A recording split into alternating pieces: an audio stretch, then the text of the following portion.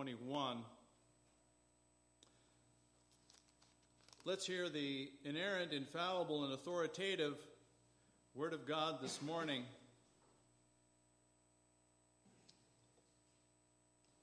He sent from on high, he took me. He drew me out of many waters. He delivered me from my strong enemy and from those who hated me, for they were too mighty for me. They confronted me in the day of my calamity, but the Lord was my stay. He brought me forth also into a broad place. He rescued me because he delighted in me. The Lord has rewarded me according to my righteousness, according to the cleanness of my hands he has recompensed me. For I have kept the ways of the Lord and have not wickedly departed from my God. Father, we pray this morning that you would bless this, your word, to our hearts and our minds and our lifestyles this day and each day until we see you seated on your glorious throne. But of course, Lord, you will welcome us openly with open arms in Christ. We pray this day. Amen and amen. I had an aunt many years ago who passed away at the age of 98. And I attended that particular memorial service for my aunt, and I spoke with her daughter, my cousin, and we both remarked that the one thing that stood out about my aunt, Ruth Helen, was her delight in people. She was one of the kindest people I've ever met in my life, and if you were around her, if she saw you for the very first time, she just made you feel special. It's a wonderful thing. The Psalm of David says something quite similar. It says that God delights in his people. To think that each time God sees me, he smiles. Stop there. Every time he sees me, he smiles. It gratifies him that I am his child, and this is something that I think all of us here in this room today rarely think about. In the Psalm, David is looking back after a great deliverance, rejoicing because the Lord has rescued him from his enemies. Saul had put a bounty on his head and chased him relentlessly, forcing David to sleep in caves, dens, and open fields. But God came roaring through the heavens to help his son David. The text then tells us what God did to rescue David. And equally important is the reason God delivered David. It says, because he delighted in me. I want to look at these ideas, what God did to rescue David and why he did it, hoping that we're going to see ourselves also as objects of God's delight this morning. What God did to deliver David.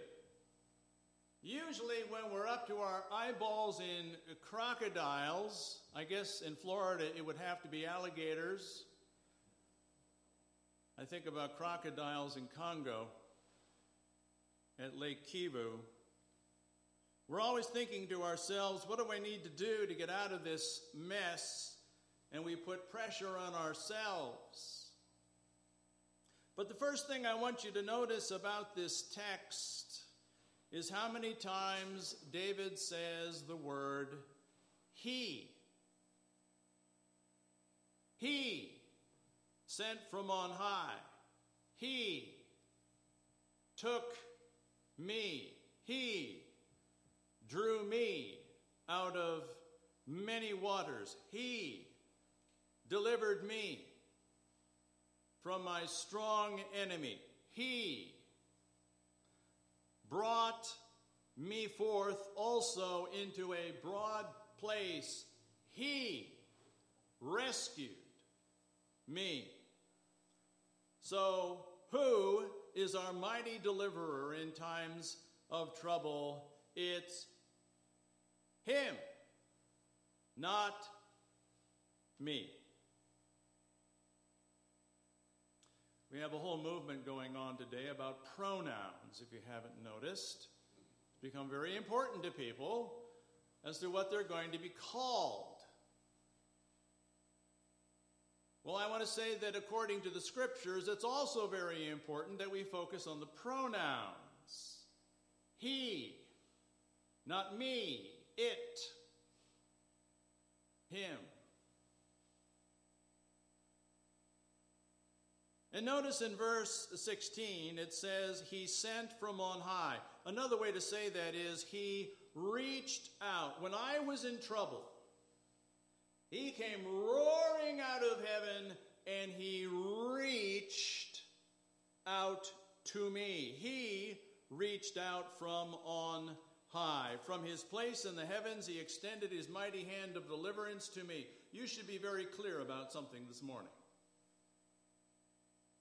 Very clear indeed.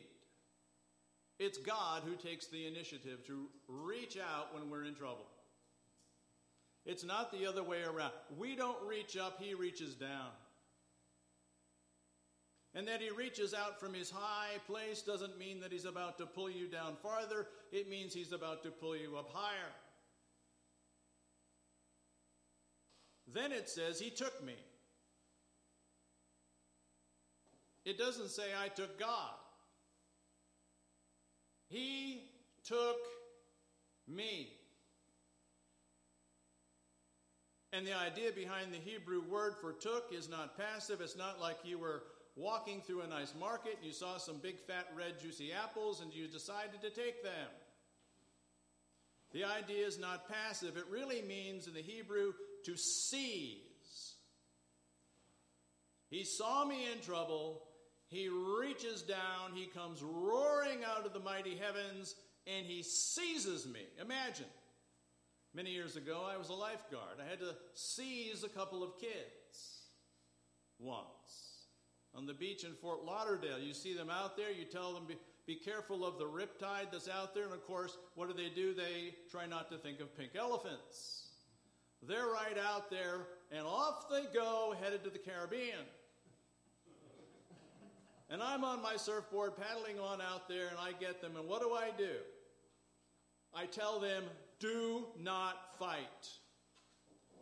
Do not resist. I seize them. In fact, I turn them in a position where they cannot fight me at all. Their back is to me, and I've got a chokehold around under their shoulder, under their right arm, and I'm pulling them in. And I remember an older woman once decided to go off to Bimini. She was halfway to Bimini when I went out there. She decided she wanted to have a little vacation and go to Bimini. And I said, no, ma'am, that's not a good idea because you don't have a boat. You're going to need a boat after about another kilometer or two. And I went out there and she's screaming, what am I supposed to do? What am I supposed to do? What am I supposed to do? I said, nothing, nothing, nothing, nothing, nothing. I will do it. Are you sure? I said, yeah, that's why I'm here. That's why I got this little thing here that says lifeguard.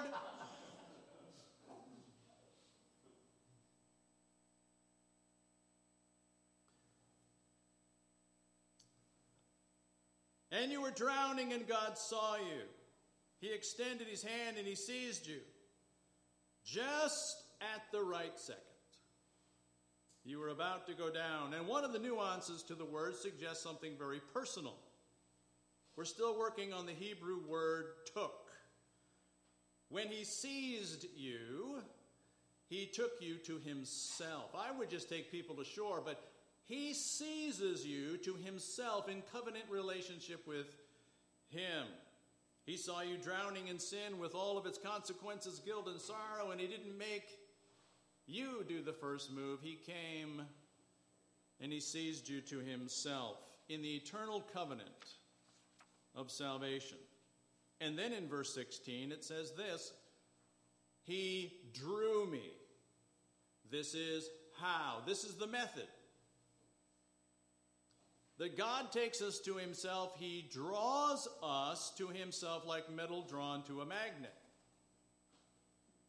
But a magnet doesn't capture the full idea here.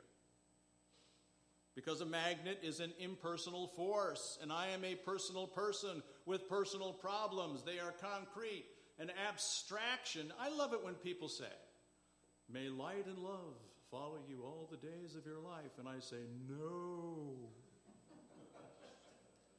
I don't want light and love. Apart from the living God are abstractions. They are impersonal forces, and an impersonal force cannot help a personal person. They can do nothing for me. When the woman is out there drowning off the coast of Fort Lauderdale, halfway to Bimini, I didn't say, I love you. Let me put my spotlight on you, and maybe that will help. Lights will attract mosquitoes and bugs, but they do nothing for me.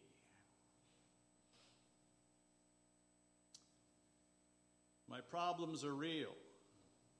So are yours this morning. So it's instructive that the Hebrew word for draw, Messiah, is a primitive root for the word Messiah. The second person of the Trinity who took on flesh, who became one of us, who walked the dusty roads of Galilee, who lived the perfect life I should have lived but did not, who went to the cross and died for me, who rose again victoriously from the dead and is coming back in all power, might, and glory for his people. And the living and the dead shall be raised, and there shall be a judgment. But those who are in Christ, there is now no condemnation for those who are in Christ Jesus. The word Messiah was often ascribed to a king's ability to deliver his people in times of trouble. He's the deliverer. He doesn't come to deliver things to you. He comes to deliver you to him.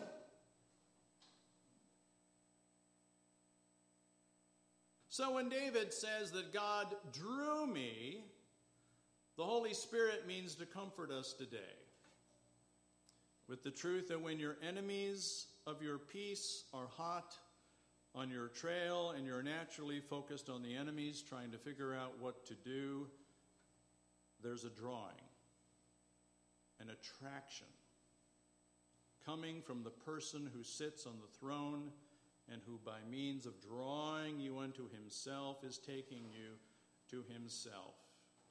And in essence is saying, just stay right behind me, I've got it. Don't worry about them.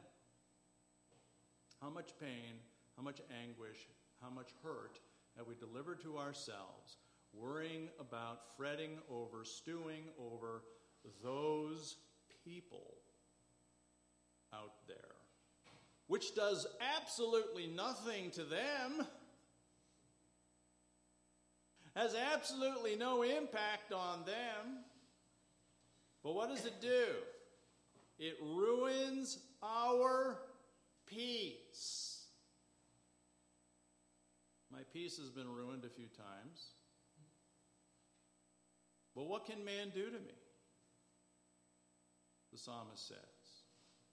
And drawing from this very idea, as you go into the New Testament, the high point of the New Testament is the book of Romans, and the high point of Romans is the 8th chapter, and the pinnacle of the 8th chapter is, what can man do to me?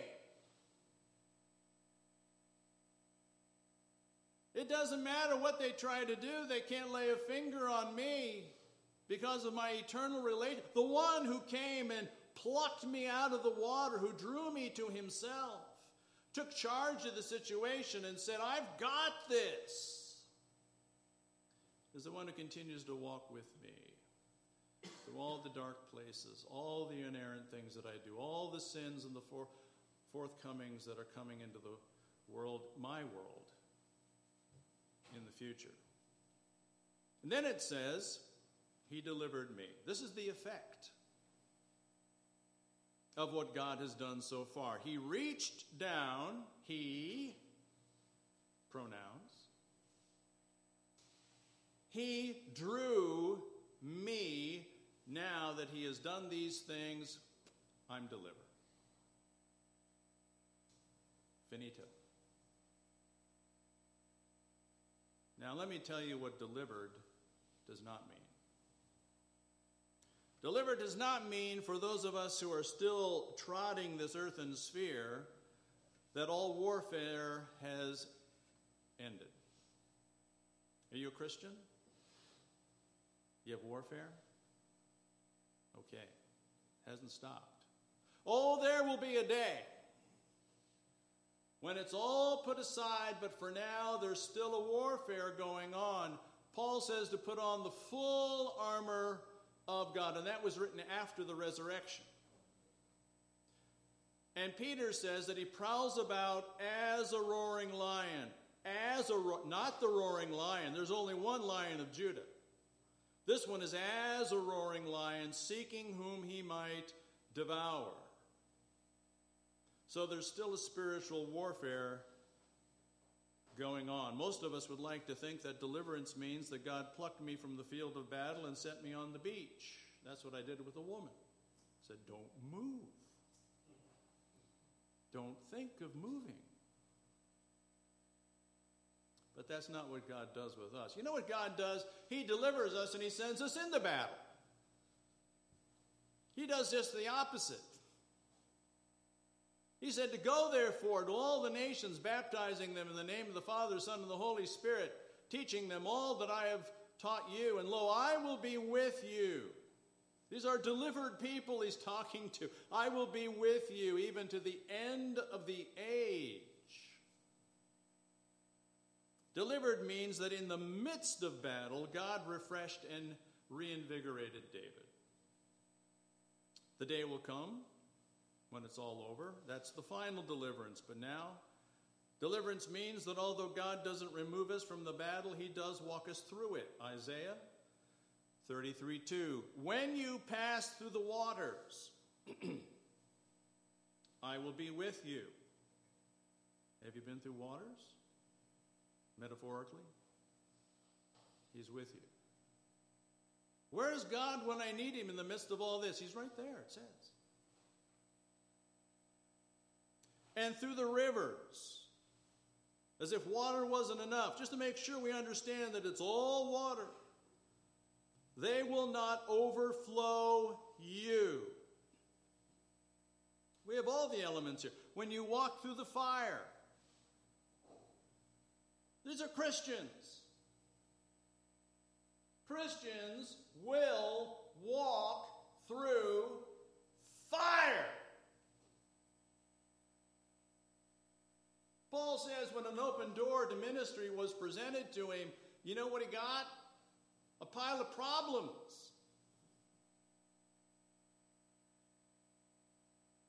We Christians are amazing. We're the most problematic people on the planet. We are problem-laden. We eat problems morning, noon, and night because we've got all the issues that we share with other people in the world, but then we've got the added issues that come about for being a Christian. For not only has it been granted unto us to believe on the Lord Jesus Christ, but also to what? Suffer for his name's sake. So he says, whoever wishes to come after me, let him deny himself, take up his surfboard, cross, and follow me. This is clear at the end of verse 18 that this warfare is still going on, but the Lord was my stay. What is a stay? A stay is a support. I'll bet when Moses' arms were getting tired as he held them up for the waters to part, he just wanted to drop them and let someone else do it. I'll bet that when Paul says, 5 times I received from the Jews 39 lashes, he thought to let someone else take the lash. But in these and a myriad of other examples, God reached down. He didn't remove the responsibility. He reached down, and taking me to himself, David says, my Messiah, I find my stay, I find my support. I love the way David puts it in verse 19. Look at this. He brought me forth also, into a broad place. This is a figurative expression of freedom from distress and anxiety, not necessarily the circumstances of distress, but the pain of distress.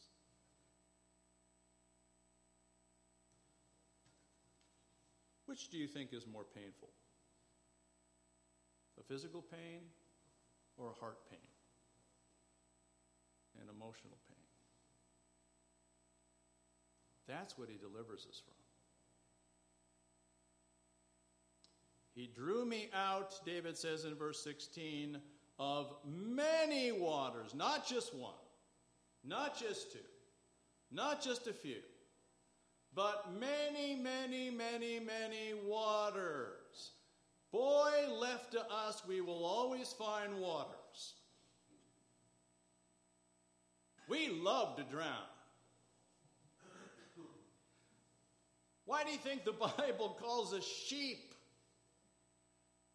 One of the interesting things about sheep is that if one of them gets lost, why do you think the shepherd leaves the 99 to go find the one? It's because a lost sheep means a dead sheep.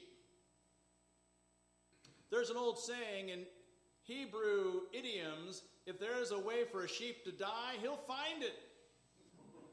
They will walk right off a cliff in search of food. Boy, I'm hungry.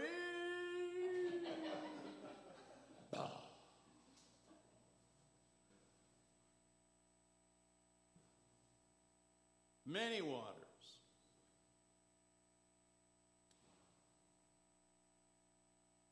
So God has preserved these words for us today to say that although he doesn't always keep the floods from coming, he does promise this: I will be your stay. I will be your support. Now, why God delivers us? Verse 19, he rescued me because he delighted in me. What does it mean that God delights in me? It means he takes pleasure in me. He relishes me. It just makes him happy to be around me. For any of you who have owned a dog, if you leave the house for 2 hours to go to dinner, once you return home, it's like you've been gone for 2 weeks. That dog is just jumping around like crazy. Man, oh man, oh man, I'm so glad to see you. You've been gone for 10 minutes. You went out to water the lawn. I mean, don't take a year to do that. The thought occurred to me once that maybe God is teaching us something in these little moments about how he feels about us. Psalm 18 says that God, think about the prodigal son. When one person becomes a Christian, think about this. All the angels in heaven are having a party. And that includes the warrior angels. They put down their swords and their shields and they party. They rejoice in heaven over the salvation of just one. Psalm 18 says that God rescues us from the sorrows of life because he delights in us. Now I know what's on your mind. Wait a minute.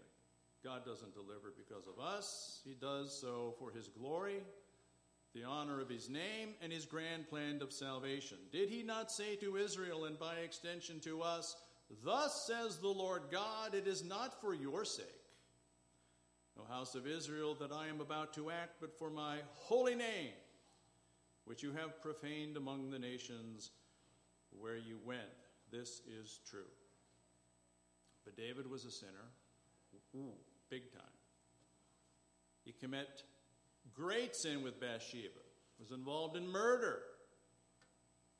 He paid dearly by the warfare that would never leave his house. Yet he still says, he rescued me because he delighted in me. Through it all, God never stopped delighting in this man. So how is this possible? That God delights in me? John or Hal? Carol? How does he delight in you? That takes us back to verse 16 and the word draw. Remember Messiah? God delights in David because God drew David to the Messiah. And because David is in that, he's drawn like a magnet. But there's a person. He's drawn into covenant relationship with God, and David is in God. God delights in David. Not just simply because he's David, not just simply because he's a king, not just simply because he's a good-looking guy, better than Saul.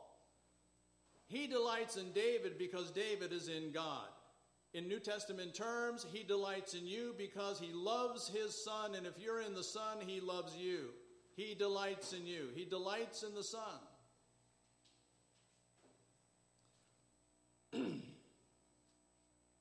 That God would delight in us is a difficult thing for us perfectionists to grasp.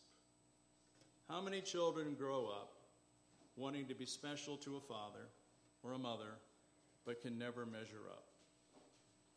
How many adults struggle with perfectionism because they never felt delightful to a parent? How many heard growing up, you're good for nothing. You're never going to amount to anything. So they grew up feeling worthless. But David says, the reason God delivered me from all of my enemies, from all of my sorrows, from all the powers of hell, all waters, is because God delights in me. Where are we? He reached out. He took me. He drew me. He delivered me. He brought me into a broad place because he delights in me. And delights in me is because he is in God. Covenant relationship with God. So if you were to ask, how can God delight in sinners? You'd be right. God doesn't delight in those who live for themselves or think they can earn heaven by throwing God a few crumbs in the form of some good works or outward acts of religion. You could live 1,000 years and never do enough good deeds to meet the requirements of God's forgiveness. But God does take delight in those who trust in his Son, because he is the one, through his perfect life, death, and resurrection, who met the perfect requirements of our salvation. And it's when we trust on him that all of our sins are forgiven. And if he lives in us, there's the reason God delights in anyone. And it's because he delights in the presence of Christ in that person. So notice something interesting in verses 20 and 21, and I'll close. David seems to say that God delighted in him. In fact, he does say, because of his moral virtues. The Lord has rewarded me according to my righteousness. According to the cleanness of my hands, he has recompensed me. Well, we just said a moment ago, and you know the stories. This was not a righteous man. This was not a man with clean hands. You don't construct a murder scene and then come away and say, oh, the Lord delivered me because of my clean hands. This is what we call a Christocentric phrase. In other words, it's an Old Testament reference pointing us to the perfect person and work of Jesus Christ. And so it all comes together, does it not? He delights in me, and all of a sudden we move to this reference about his righteousness and his clean hands, and there's a transition taking place in the verse, in the text, that is pointing us to the perfect clean hands, the righteousness of Christ, in whom and through whom we receive his righteousness when he takes our sins, when by faith we trust on him for the forgiveness of our sins.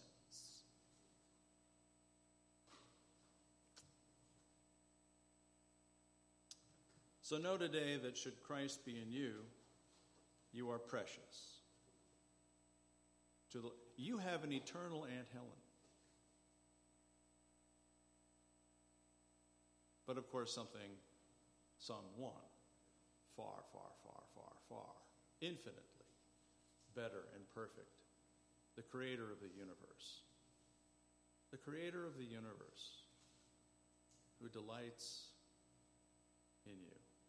And I would imagine that when we come into his presence, every worship, oh, he's so pleased. Think about this, would you? Think hard about this. Pray about this. Spend time about this. That God is not the picture of the old man with the big white beard, kind of rubbing his rough-knuckled hands, just thinking about how he can stir up more problems, some soup for you. And you got to find out a way to walk through this maze. And if you can make it, then he'll see you in heaven. No, the battle's over as far as that's concerned. But the battle continues to rage in this life. And our God, he delighted in me. Delighted in me. And the me is Christ. He said at his baptism, "This is my Son, in whom I am well pleased." Let's pray. Father, we thank you this day for this word to us, tucked away in the Old Testament.